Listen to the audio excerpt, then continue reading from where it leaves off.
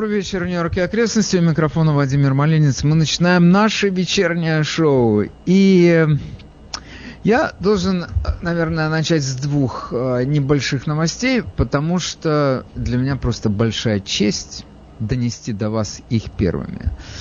Во-первых, наш Верховный суд постановил, что Трамп должен все-таки открыть свои налоговые документы. И Трамп, конечно, в шоке.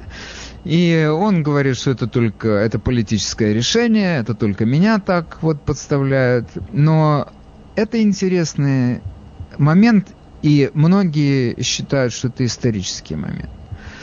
В решении, к которому, между прочим, присоединились два члена Верховного суда, которые были назначены самим Трампом, это Горсуч и Кавано, говорится о следующем, что президент, как любой гражданин, должен отвечать на судебные повестки. Если ему пришла повестка, он должен ей подчиниться. И я вам скажу, мне это нравится. Хотя это наш человек, как же так можно его представлять? Ведь мы прекрасно знаем, что левые сегодня, они придерутся к мелочи для того, чтобы утопить президента. К мелочи придерутся. Они придумают, они накрутят на любую зацепку столько всего, как они накрутили на историю с шантажом Зеленского, как они 3 года раскручивали эту историю с русскими шпионами. И здесь они что-то найдут такое, к чему можно придраться и начать новый импичмент. Чего нет. Это всегда... Для них это, знаете, хлебом не корми, да, еще один импичмент провести. Но тут дело не в Трампе. Дело в принципе. Действительно, президент не должен располагать какими-то особыми привилегиями по сравнению с простыми людьми. Если суд к нему обращается с требованием предоставить какие-то документы, он должен их предоставить. И это не важно, это президент или это Джош Мо. И тут еще есть одна интереснейшая деталь во всей этой истории, которая, мне кажется, невероятно важной. И мы ее должны запомнить, потому что в том случае, если мы начнем спорить с нашими левыми товарищами, соседями, если у вас еще остался кто-то, у меня уже, по-моему, никого не осталось, то у них был, когда выбирали Кавано, когда до него, вернее, не выбирали, утверждали в Сенате Кавано, до него утверждали Горсуча, одна и та же тема звучала, что когда Трампа будут подвергать импичменту и дело доберется до Верховного суда, он туда назначает консерваторов, потому что это его люди, которые его спасут. Вот, смотрите, 2 члена Верховных суда, которые были номинированы на эти высочайшие посты, на самые высокие, это небожители, самим Трампом приняли решение против Трампа. Почему? Потому что они следуют Конституции, они строгие конституционалисты. Это то, за что мы ценим консервативных судей. Они строго действуют по Конституции. Они не интерпретируют закон так или эдак. Они не считают Конституцию, как это здесь называется, living document. Нет. Это написано в камне, и это должно соблюдаться. И они в данном случае поступили как ответственные и принципиальные судьи. Это именно то, что мы ждем от суда. Чтобы эта знаменитая Фемида, чтобы она держала в руках весы, и при этом глаза ее были закрыты. Это оно. Это то, за что мы ценим консервативных судей. Но теперь это как бы, я могу сказать, это плохая новость для тех, кто сильно болеет за нашего Рыжика. Я тоже за него сильно болею, вы не волнуйтесь. И теперь хорошая новость. Вы не думайте, что если это суд постановил, принял такое решение, то завтра, значит, откроют все чемоданы с его архивами и начнут их выкладывать перед прокуратура, если я не ошибаюсь, это Манхэттенская прокуратура ему предъявила такое требование выдать эти документы. Нет, этот же суд, Верховный суд, в его постановлении говорится о том, что если суд имеет к нему какие-то конкретные претензии, то он должен не просто потребовать от него сдать все, а мы там начнем искать. Так это не работает. Это называется у нас fishing expedition, и мы это не любим. А мы любим, чтобы суд, который имеет к нему какие-то претензии, сформулировал эти претензии и затребовал какие-то конкретные документы. Это займет очень много времени. И лишь после того, как эти документы будут затребованы, после этого снова вступят в дело юристы Трампа, и одним словом это все растянется на долгие месяцы, если не больше. Поэтому то есть для тех, кто хочет, чтобы у нас был идеальный образцовый суд, для нас, я один из них, для нас это победа. Для тех, кто хочет утопить Трампа любыми способами, я могу только сказать, ребята, не торопитесь, еще когда вы доберетесь до этих документов, надо будет вам попотеть какое-то время.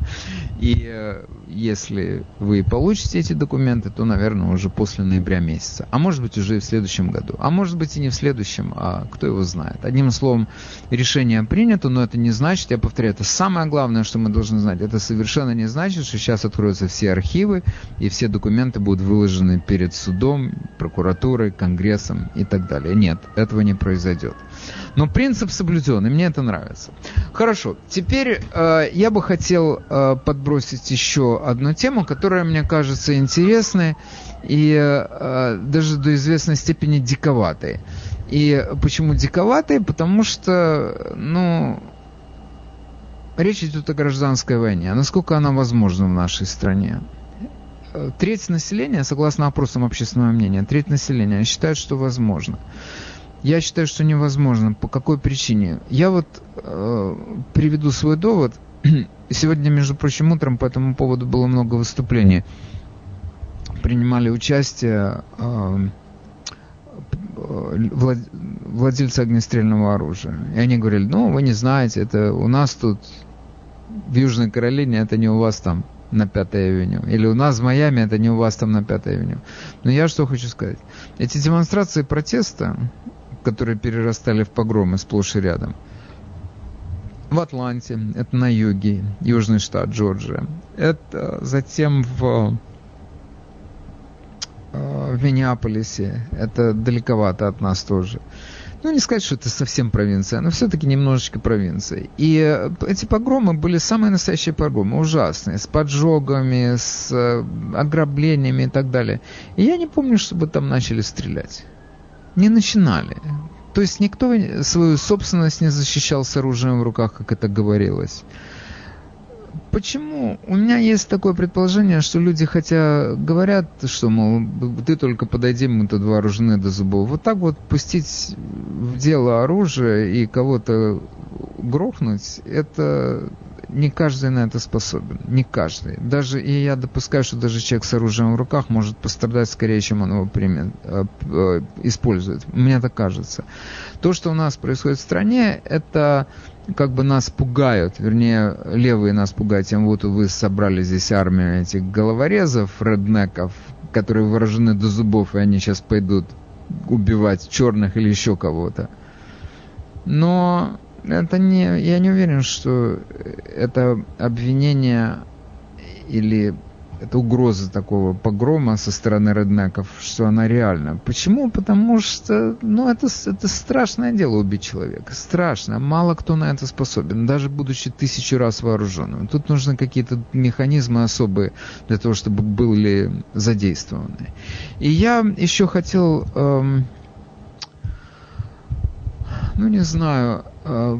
привести такой пример, что, в смысле, не столько пример, сколько довод в пользу того, что не очень-то легко люди будут оружие пускать в ход. Дело в том, что масса людей покупает оружие не потому, что они готовятся к самообороне, это не так. А они покупают оружие, потому что есть у нас такой стрелковый спорт. Люди любят стрелять. И они любят стрелять из разных типов оружия, потому что это разное, все это разное.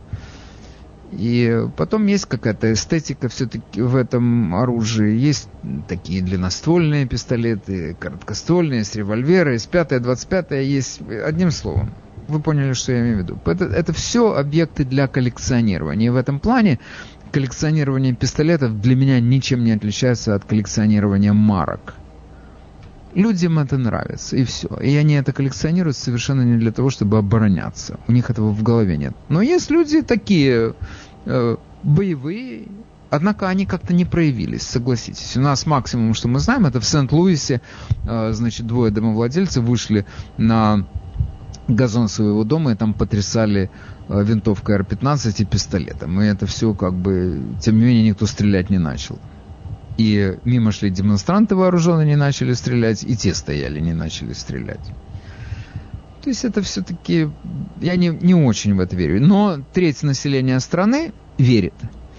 И поэтому эта тема актуальная.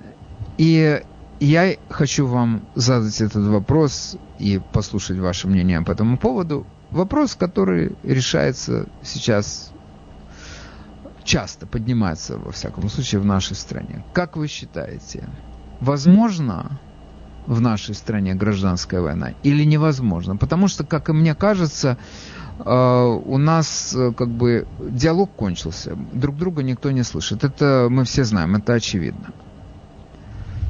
И идет борьба за власть. И в какой-то момент эта борьба может дойти до такого накала, когда, наверное, да, может быть, кто-то возьмется за оружие. Может быть. В связи с этим вопрос. Как вы считаете, возможно будет война или не будет? Значит, телефон 888-222-1131. Да, возможно. 888-222-1132 нет, невозможно. Хорошо. Теперь я для того, чтобы подлить маслица в огонь, хочу вам процитировать одну публикацию. Не далее, как сегодня, читаю, ссылка была, между прочим, на Drudge Report. Это, вы знаете, один из самых посещаемых новостных сайтов в нашей стране и, наверное, в мире. Миллионы посетителей ежедневно. Кто-то о таком даже не мечтает. И, значит, на этой такая ссылка называется «Is America heading for civil war?» Движется ли Америка в направлении гражданской войны? И я, значит, заглянул на этот блог, это блог, где детально описана перспектива войны. Мне так понравилось, я просто даже решил с вами поделиться, потому что я понимаю, что у нас есть общие какие-то представления. Может быть, не может быть, а как оно будет развиваться? Как это будет? Вот тут написано, как это будет. Значит, я для начала, конечно, я вам могу сказать, просто вы можете, знаете, зайти на Drudge Report и там найти заголовок, который я вам назвал. А если вы, может быть, кто-то знает этот блог, он называется shtfplan.com. Что это значит? Как это читается? shtfplan.com. Не знаю, как это прочесть. shtfplan.com. И, значит, заголовок такой: Is America heading for civil war? Of course it is. Америка приближается к гражданской войне? Конечно. Доводы. И как это будет? Значит, общая позиция автора этой публикации, Брэндона Смита, он, значит, предлагает такой сценарий. Он говорит, что в стране вообще все, что производится в этой стране, оно производится в провинции. Большие города, левые города, они беспомощные, они торгуют воздухом по интернету, больше они ничего не делают. И поэтому они зависят целиком от провинции. И если у нас начнется война, то это будет война провинции против нескольких больших городов, которыми все заправляют. И в первую очередь против Нью-Йорка. А как можно воевать против Нью-Йорка, вы мне скажете, да? И, значит, он предлагает просто свой сценарий. Он говорит, не надо никого убивать. Надо отключить воду и электричество. Мне это очень понравилось. И оставить с вирусом. И все. И больше ничего не надо. И эти города вымрут. И все. Стрелять никто не будет. Ну хорошо, мы с вами скажем, да, но могут же там поднанять какие-то экспедиции, которые поедут. Раньше это называлось фуражная экспедиция. И такого рода экспедиции у нас были во время войны за независимость. Англичане, их оплотом главной их базы был Нью-Йорк, и они ездили в Нью-Джерси за фуражом, потому что тогда лошадей нужно было кормить. Почему? Ну, потому что этот фураж нужен был точно так же, как сейчас армии нужен бензин. Без бензина она не двигается. Точно так же раньше все перевозилось на лошадях, поэтому без лошадей армия была не армия. И нужен был фураж для этих. Они ездили в Нью-Джерси, потом они там начали, когда грабить, насиловать. По-настоящему, это я сейчас не просто так ради красного словца говорю. Они приезжали за фуражом и заодно могли унести из дома понравившийся им сервант и изнасиловать дочку хозяина. Началась партизанская война, которая спасла армию Вашингтона и которая загубила англичан, потому что они с партизанами они воевать не могли на местности, которую они не знали. И кончилось это дело тем, что они вернулись в Нью-Йорк, и там они и оставались 7 или 8 лет, пока, значит, их не вывезли оттуда. Голодали, эпидемии там были, ужасно. Там положение их было ужасное, потому что они были блокированы. И то же самое говорит автор этой публикации. Брэндон Смит, он говорит, что то же самое будет сейчас. И это будет война не с людьми, а это будет война с трансформаторами, или, как они называются, силовыми станциями, и водоемами, из которых воду набирают для нью-йоркских резервуаров. И все. И судьба этих городов больших и левых будет точно такой же, как судьба вот этой вот знаменитой автономной зоны в Сиэтле, которая называлась Чаз, а потом Чоп. Мне Чоп нравится больше, потому что в этом слове много родного. Я там был один раз в жизни. При понятных вам обстоятельствах. Такая история. И вот и все, что произойдет в нашей стране. Ну хорошо, ты так на это смотришь и думаешь, это что, реально? Вы как считаете? И вот теперь мой вопрос. Как вы считаете, такое развитие событий реально или не очень? Телефон у нас в студии 718-303-90-90. Добрый вечер, мы вас слушаем. Здравствуйте. Я хотел ответить на первую часть, когда вы сказали, откроет ли Израиль огонь. Да, конечно, если речь идет о бизнесе, может быть, никто не побежит его спасать. Но если кому-то придут домой, вот тут огонь откроют. Это первое. Это хороший довод, я его принимаю. Что касается еще одной позиции. Когда откроют огонь дома, неизвестно, что потом будет дальше. Почему? Потому что это может быть только начало. И оно может из-за этого покатиться. Чисто случайно. Ну хорошо, я вас понял. Я ваш довод принимаю, что одно дело, когда бизнес грабят, а другое дело, когда к тебе домой придут. Я этот довод принимаю. Окей, спасибо. Хорошо. Добрый вечер, мы вас слушаем. Добрый вечер, Владимир. Я хотел, значит, я бы таблетки поймал и вызвал. Значит, посадил и сказал. Я прошу прощения, я вас очень плохо слышу. С этим надо как-то что-то делать. Я посадил бы их и спросил, когда они строили 5-ю авеню. Там айриши строили, может быть, китайцы, но никак не эти самые. Вы меня простите, я совершенно не понял, какое отношение 5-й Авеню да, то, что они написали, написали Life Black Matter на 5-й Авеню.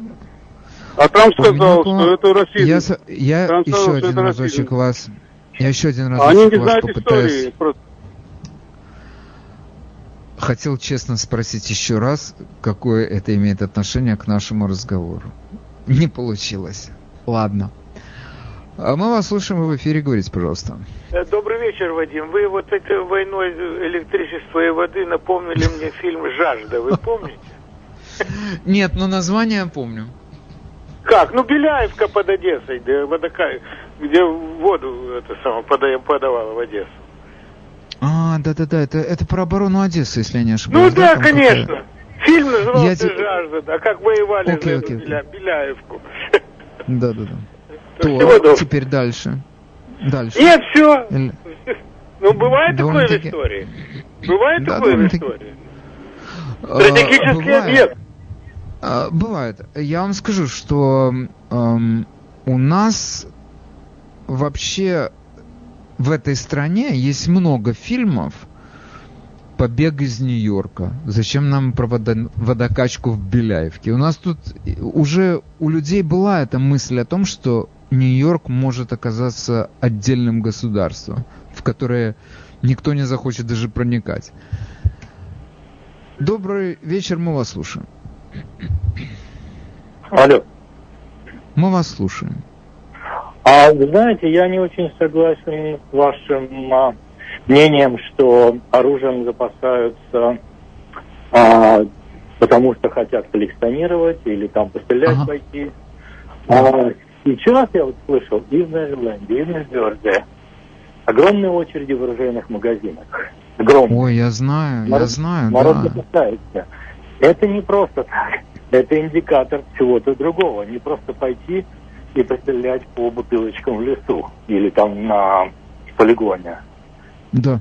Второе, я сегодня увидел интересную новость, что сейчас количество пустых апартментов, рентов в Манхэттене как никогда высокое.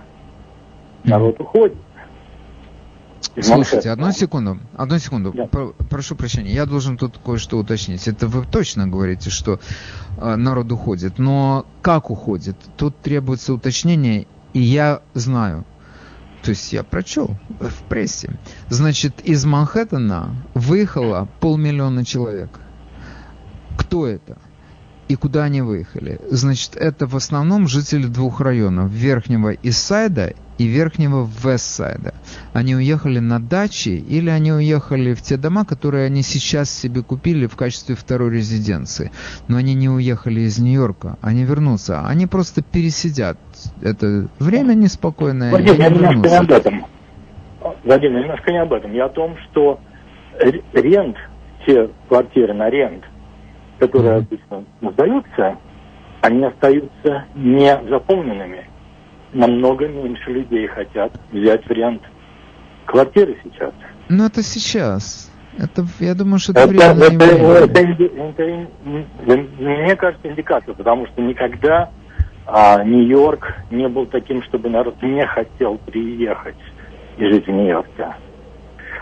Слушайте, во-первых, надо иметь в виду, что сейчас у нас тут до сих пор не разрешили этот вопрос с нашей пандемией. Это тоже, между прочим, фактор, правда? Что сюда ехать, если здесь полгорода на карантине? Но это есть такое. Я, тем не менее, согласен, что есть. Много выезжает людей, которые арендовали квартиры, у них либо нечем платить, потому что они работу потеряли, либо же они просто поняли, что они могут работать из дому, а работать из дому они могут из Нью-Джерси или из Пенсильвании или из Коннектикута. Это так. Хорошо, спасибо вам. Мы продолжаем наше вечернее шоу. У микрофона Вадим Ярмолинец. Говорим сегодня, возможно ли, что в этой стране будет гражданская война? Треть население этой страны говорит, что да, возможно. Я сегодня цитирую статью Брэндона Смита, которая была опубликована первоначально, первый источник публикации Old Market. И кто-то может сказать, что это бред сивой кобылы, а кто-то может сказать, что это нет. Но я подчеркиваю, треть населения, согласно опросу, если я сейчас буду соврать, но, по-моему, это был исследовательский центр Пью, они говорят, треть населения считает, что да, возможно.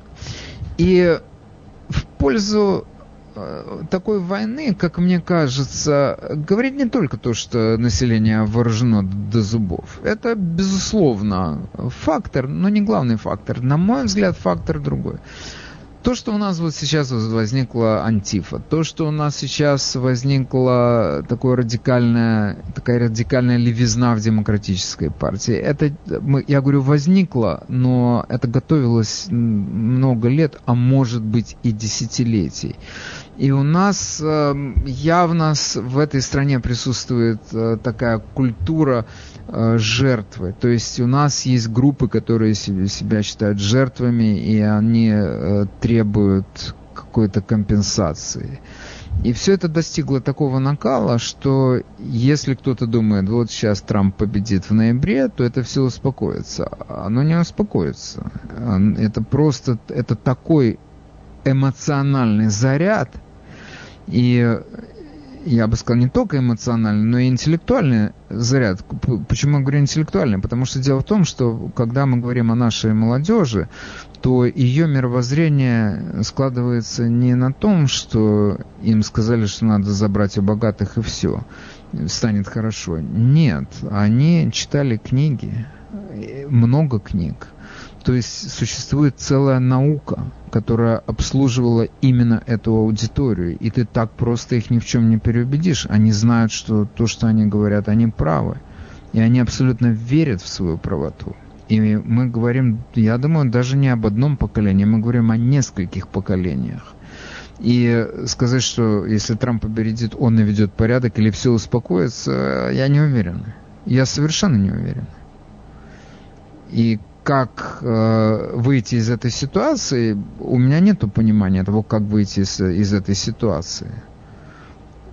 И как это не печально звучит, но война кажется единственным выходом, единственным логичным выходом, потому что ни одна, ни другая сторона не захотят уступать своих позиций. Потому что это вопрос такого экзистенциального характера. Мы существуем или она завтра? И мы, наша культура, наши дети, это все будет стерто из исторических книг. То есть то, что сегодня они сбрасывают памятники, а завтра они нас сбросят и скажут, что этого не было. И я не уверен, что люди так просто готовы это отдать. И с другой стороны, и левые, они столько вложили в воспитание этих нескольких поколений, они ждут таких результатов значительных, они так открыто говорят о том, что они здесь хотят покончить с капитализмом и построить новое социалистическое общество, совершенно открытым текстом, не вздрогнув, не моргнув глазом, сказала на днях конгрессвумен из Миннесоты Ильхан Омар. Мы должны построить общество другого типа, которое не будет связано с прибылями, где все будет коллективно, и все в таком духе. Надо перевести мне точно, чтобы цитировать ее. Так оно страшнее звучит и честнее. Такие дела. Поэтому, когда у нас говорят о гражданской войне, я еще раз говорю, как это не дико звучит, как это не мрачно, не печально звучит, но действительно война кажется единственным выходом из этой ситуации. И тут кто-то говорит, люди бегут из Манхэттена. Значит, люди бегут не только из Манхэттена, люди бегут вообще из левых штатов, они уезжают. Сейчас отмечается большой прирост населения. Кто бы мог подумать? В Айдахо. Почему? Ответ, в общем-то, очень простой. В этом штате черное население составляет 0,7%. Люди считают, что это источник, черное население, люди считают, что это источник неприятностей, это источник опасности. И кто-то говорит, это вот и есть расизм. Ну хорошо, я не скрою, это безусловно можно назвать расизмом. То есть не то, что не скрою, я не стану спорить, это можно называть расизмом. Но можно называть иначе. Дело в том, что мы не должны забывать, что мы часть животного мира. И мы, как любые животные, мы защищаем ту территорию, на которой мы можем обзавестись потомством и обеспечить его безопасное существование. В этом плане человек абсолютно ничем не отличается от любого животного. И к любому другому человеку человек относится либо как единомышленнику, безопасному для него, либо же как к врагу, к потенциальному врагу. Никаких других механизмов нет. И человек сам себе назначает врагов, исходя из этой потенциальной опасности. Он сам определяет, он сам формирует это представление об опасности в зависимости от своего образования, культуры, опыта. И именно по этой причине масса людей стремится просто к тому, чтобы окружить себя себе подобными. Нас, например, почему-то не удивляет то, что все жирафы бегают одной стаей, или вся рыба одной породы, она плывет одним косяком. Мы считаем это нормально. Но если человек не хочет жить среди других людей, при этом другого типа, другой расы, другой этнической группы, зачем расы? Другой этнической группы. Самый вообще блестящий пример в этом плане — это русские и украинцы. Казалось бы, и те, и другие — это славяне. Чего им делить? Но они нашли, что делить. Они другие. Они обнаружили, что они разные люди. И они не хотят жить друг с другом. И как ты к этому отнесешься? А никак. Это факт жизни.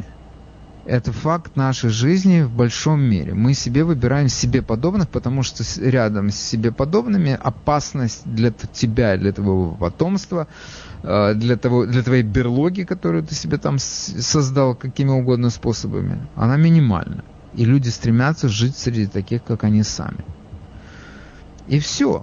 И если возникают у людей какие-то конфликты с соседями, то ты уже можешь их квалифицировать как ты хочешь. Ты можешь это назвать межэтническими конфликтами, ты можешь это назвать расовыми конфликтами, ты это можешь назвать дискриминацией, нетерпимостью, как угодно называй.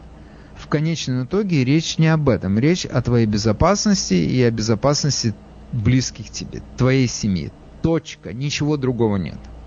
Все остальное это уже, это как, знаете, как у марксистов, базис и настройка. Вот базис это когда все свои, а настройка это причины, по которым люди не могут считать себя своими. И все. Цвет не играет ровным счетом никакого значения. Мы знаем массу гармонических, в высшей степени гармоничных союзов, брачных союзов, черных и белых. Люди живут, потому что они принадлежат к одному кругу, к одной культуре, все остальное мелкие подробности. И мы знаем, когда люди одной расы друг с другом не могут найти общий язык, сколько угодно. Как сказал один раз блестящий просто Билл Марр, которого я не переношу на дух, что как можно ненавидеть человека за то, что он черный, если его можно ненавидеть за миллион других вещей. Чистая правда. Лучше не скажешь. И поэтому я допускаю, что в этой стране может возникнуть такая ситуация, когда люди просто решат для себя, что они не хотят жить в городе А, потому что им здесь, они себя чувствуют здесь дискомфортно. И они захотят переехать в город Б. И все. И все. Дойдет ли до войны? Я не знаю. Может быть, до войны не дойдет, но может быть, да, дойдет до какого-то большого переселения народов. В это я очень верю. Хорошо. Я вижу, что я заговорился, а вам я возможности говорить не даю. Исправляюсь. Добрый вечер. Вы в эфире. Мы вас слушаем. Добрый вечер. Хочу спросить вас. Я сам из Таджикистана. И все виды гражданской войны мы там перевидели. И очень серьезно повидали это все. Вы можете себе представить, что мы сегодня вечером сидели во дворе, наслаждались прекрасной погодой, а завтра рано утром были забиты народом все улицы города, жгли все дома, грабили все магазины. Это были не люди, это была саранча, но в количестве нескольких тысяч людей, которые за одну ночь организовали такое побоище, которого в книгах еще не писали. У нас было уничтожено много людей. Одну секунду. Я бы хотел понять, к чему вы это рассказываете. Какой-то, подведите итог. Я это рассказываю к тому, что сегодня у вас интересная передача «Может ли быть здесь гражданская война?» Да, может. Почему? Потому что здесь произошел избыток нечисти. Людей, которые уже не знают, как дальше им наслаждаться Америкой. Слишком много льгот было дано этим людям для того, чтобы они бесились. Они создают... Спасибо, я вас понял. С жиру бесится. Я вас понял. Это одно из объяснений. Я, кстати, этот довод принимаю. Здесь масса людей, у них есть все. Все. Но они находят, тем не менее, повод для того, чтобы разрушить все, потерять все, но просто выпустить на волю эту свою нелюбовь к тому месту, где они живут. Добрый вечер, мы вас слушаем. Добрый вечер. Дальше. Я считаю, что существует два вида толпы. Управляемая и неуправляемая. Неуправляемая, она жестоко, опасна, она подавляется силой легко и быстро. Управляемая толпа гораздо более опасна. Всем известно, что все это движение, которое сейчас делает такие беспорядки по всему, можно даже миру, не только по Нью-Йорку или Америке, хорошо организовано, и у нее есть руководители. Известно кто. И если решение этой проблемы может быть относительно простое, если как у змеи отрубить голову, то она уже не змея. Это раз. И второе, можно, конечно, следовать примеру Беляевки и отрезать воду или электричество, но есть более действенные методы. Если отрезать финансовые потоки. Все понятно, что все это делается не ради каких-то идей. Это все ради огромных денег. И у них это все пока получается. Если перерезать финансовые потоки этой организации, она рассыпется сама по себе, если у нее в то же время, как, грубо говоря, отрезать голову, убрать руководителей. Я думаю, что если следовать этому методу, а он, на мой взгляд, примитивно логичный, то это будет гораздо действеннее и быстрее сработает, чем любая гражданская война, которая практически невозможна. Потому что, чтобы это не сделали, тут же сравняться с фашистами, которые Одессе перекрывали воду во время войны. Мое такое... Хорошо, спасибо. Окей. Вы в эфире. Добрый вечер, мы вас слушаем. Вадим, спасибо, вы вернули меня 20 лет назад. Когда я только приехал в эту страну, я вынужден был брать любую работу. Я устроился в Хэмстеде, это в Лонг-Айленде, 19-й экзит на Белте, электромехаником. И там, когда я только начал работать, со мной работал один черный парнишка. Хороший парень он был, отставник, военный бывший. И он жил в одну секунду, я должен вас остановить. Слишком много подробностей. Тут у нас Вадим, очередь на 2 квартала. Я буду говорить очень коротко. И он говорит: слушай, вы белые, вы не хотите жить с нами, с черными. И я так как бы удивился, понимаете? И вот он говорит: вы белые, не хотите жить с нами в наших районах, вы уходите от нас, понимаете? Вот то, что вы сейчас говорили, Вадим. Хорошо, понял, спасибо, очень интересно. Спасибо. Очень интересно. Вы в эфире, мы вас слушаем. Вот то, что вы сейчас говорите. Мы вас слушаем, вы в эфире, говорите, пожалуйста. Добрый вечер, Вадим. Никакая гражданская война невозможна в Америке, потому что у нас сильная армия, и у нас есть тот, кто ей руководит. Не дай бог только гражданские начнут друг друга стрелять, нам нужен будет Пиночет. Он у нас есть. Трамп с этой ролью запросто справится. Всех на стадион красных и все... Не, это, Эдик, что вы говорите? Трамп справится с ролью Пиночета. Как? Когда вы говорите, у нас есть армия, окей, я согласен с тем, что у нас есть армия. Но против этой армии в Ираке, в Афганистане очень успешно воевали муджахеды, которые там в шлепанцах бегают по горам. И которые не располагают даже, я не знаю, какой 100-й или 1000-й частью той военной техники, которой мы располагаем. Но, тем не менее, они успешно воюют против нашей армии. И что-то у нас там не очень хорошо получается. И я хочу напомнить, что у нас есть, конечно, армия, но у нас в каждом штате есть своя национальная гвардия. И от руководителей штата зависит, как эту гвардию использовать. Поэтому ситуация не такая однозначная, как вам кажется. То есть я плохо себе представляю, что здесь даже появление какого бы то ни было диктатора может дать такой же результат, как в Чили. Это немножко другая ситуация, во всех отношениях другая. Окей. Мы вас слушаем, вы в эфире. Я хотел бы продолжить, потому что меня что-то прервали. Я хотел бы высказаться по другому вопросу, который вы затронули. Каким образом вернуть наше общество в то положение, которое оно было до того, чем сейчас. Если вы разрешите, я бы хотел...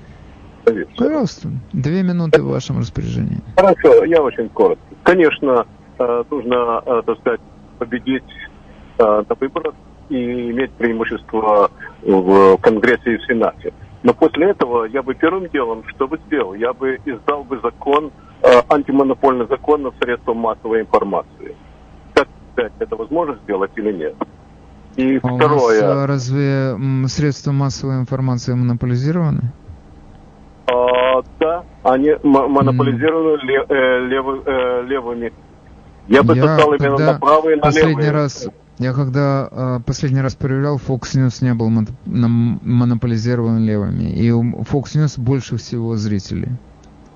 Да, но речь идет о равенстве, что очень даже понятно лево. Фокус, например, самых ведущих должно быть правых, сколько должно быть левых, сколько левых средств массовой информации. Одну секунду, зрителей больше у правых каналов, чем у левых. Вы, простите, подготовьтесь немножечко, еще разочек по этому вопросу и звоните. Будем ждать. Такие дела. Добрый вечер, мы вас слушаем. Добрый вечер. Вы затронули интересную тему, но я думаю, что, скорее всего, гражданской войны в Америке не будет. Почему, могу объяснить несколько примеров. Во-первых, если вы посмотрите исторически, в 1968 году, когда происходила та же самая ситуация, и когда черные бастовали, били, убивали, стреляли, что случилось после этого? Ввели войска, и Америка проголосовала за консервативного Никсона. Одну секундочку. Когда вы говорите «ввели войска», войска ввели только в одно место в Лос-Анджелесе. Это был крохотный район, там все успокоилось, но...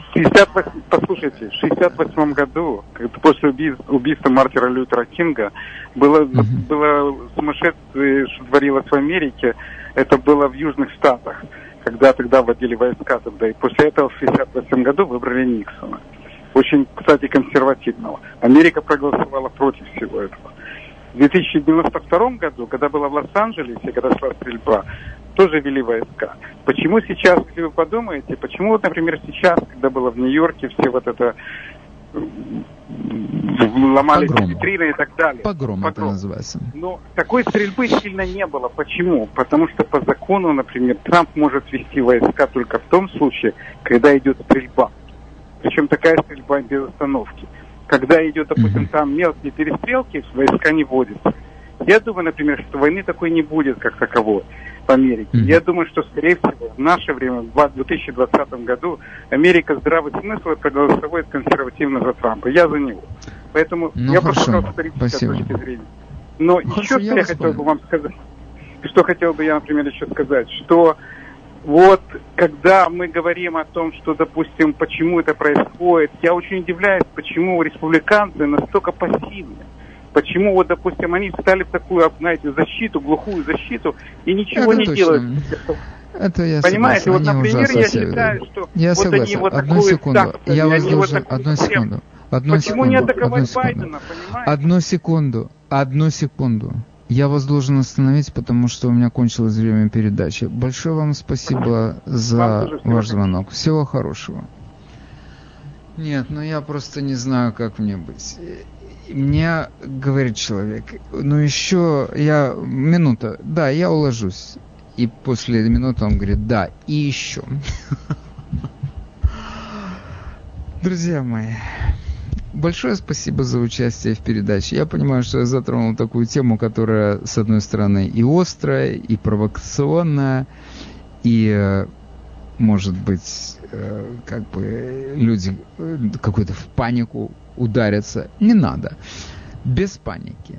Но мы знаем, что все возможно в жизни, и наш опыт это подтверждает. Сегодня солнце светит, а завтра ураган, 260 миль в час ветер дует, все сносит с земли.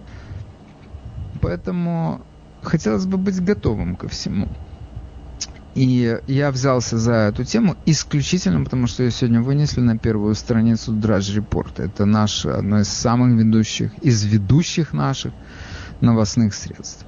Хорошо, я объявляю результаты нашего голосования. У нас все наоборот. У нас 65% считают, что да, возможно гражданская война, а 35% считают, что нет, невозможно. В стране наоборот. У нас так. Хорошо. Большое вам спасибо за участие в передаче. Всем хорошего вечера я желаю, мира и покоя. С вами был Владимир Ярмолинец.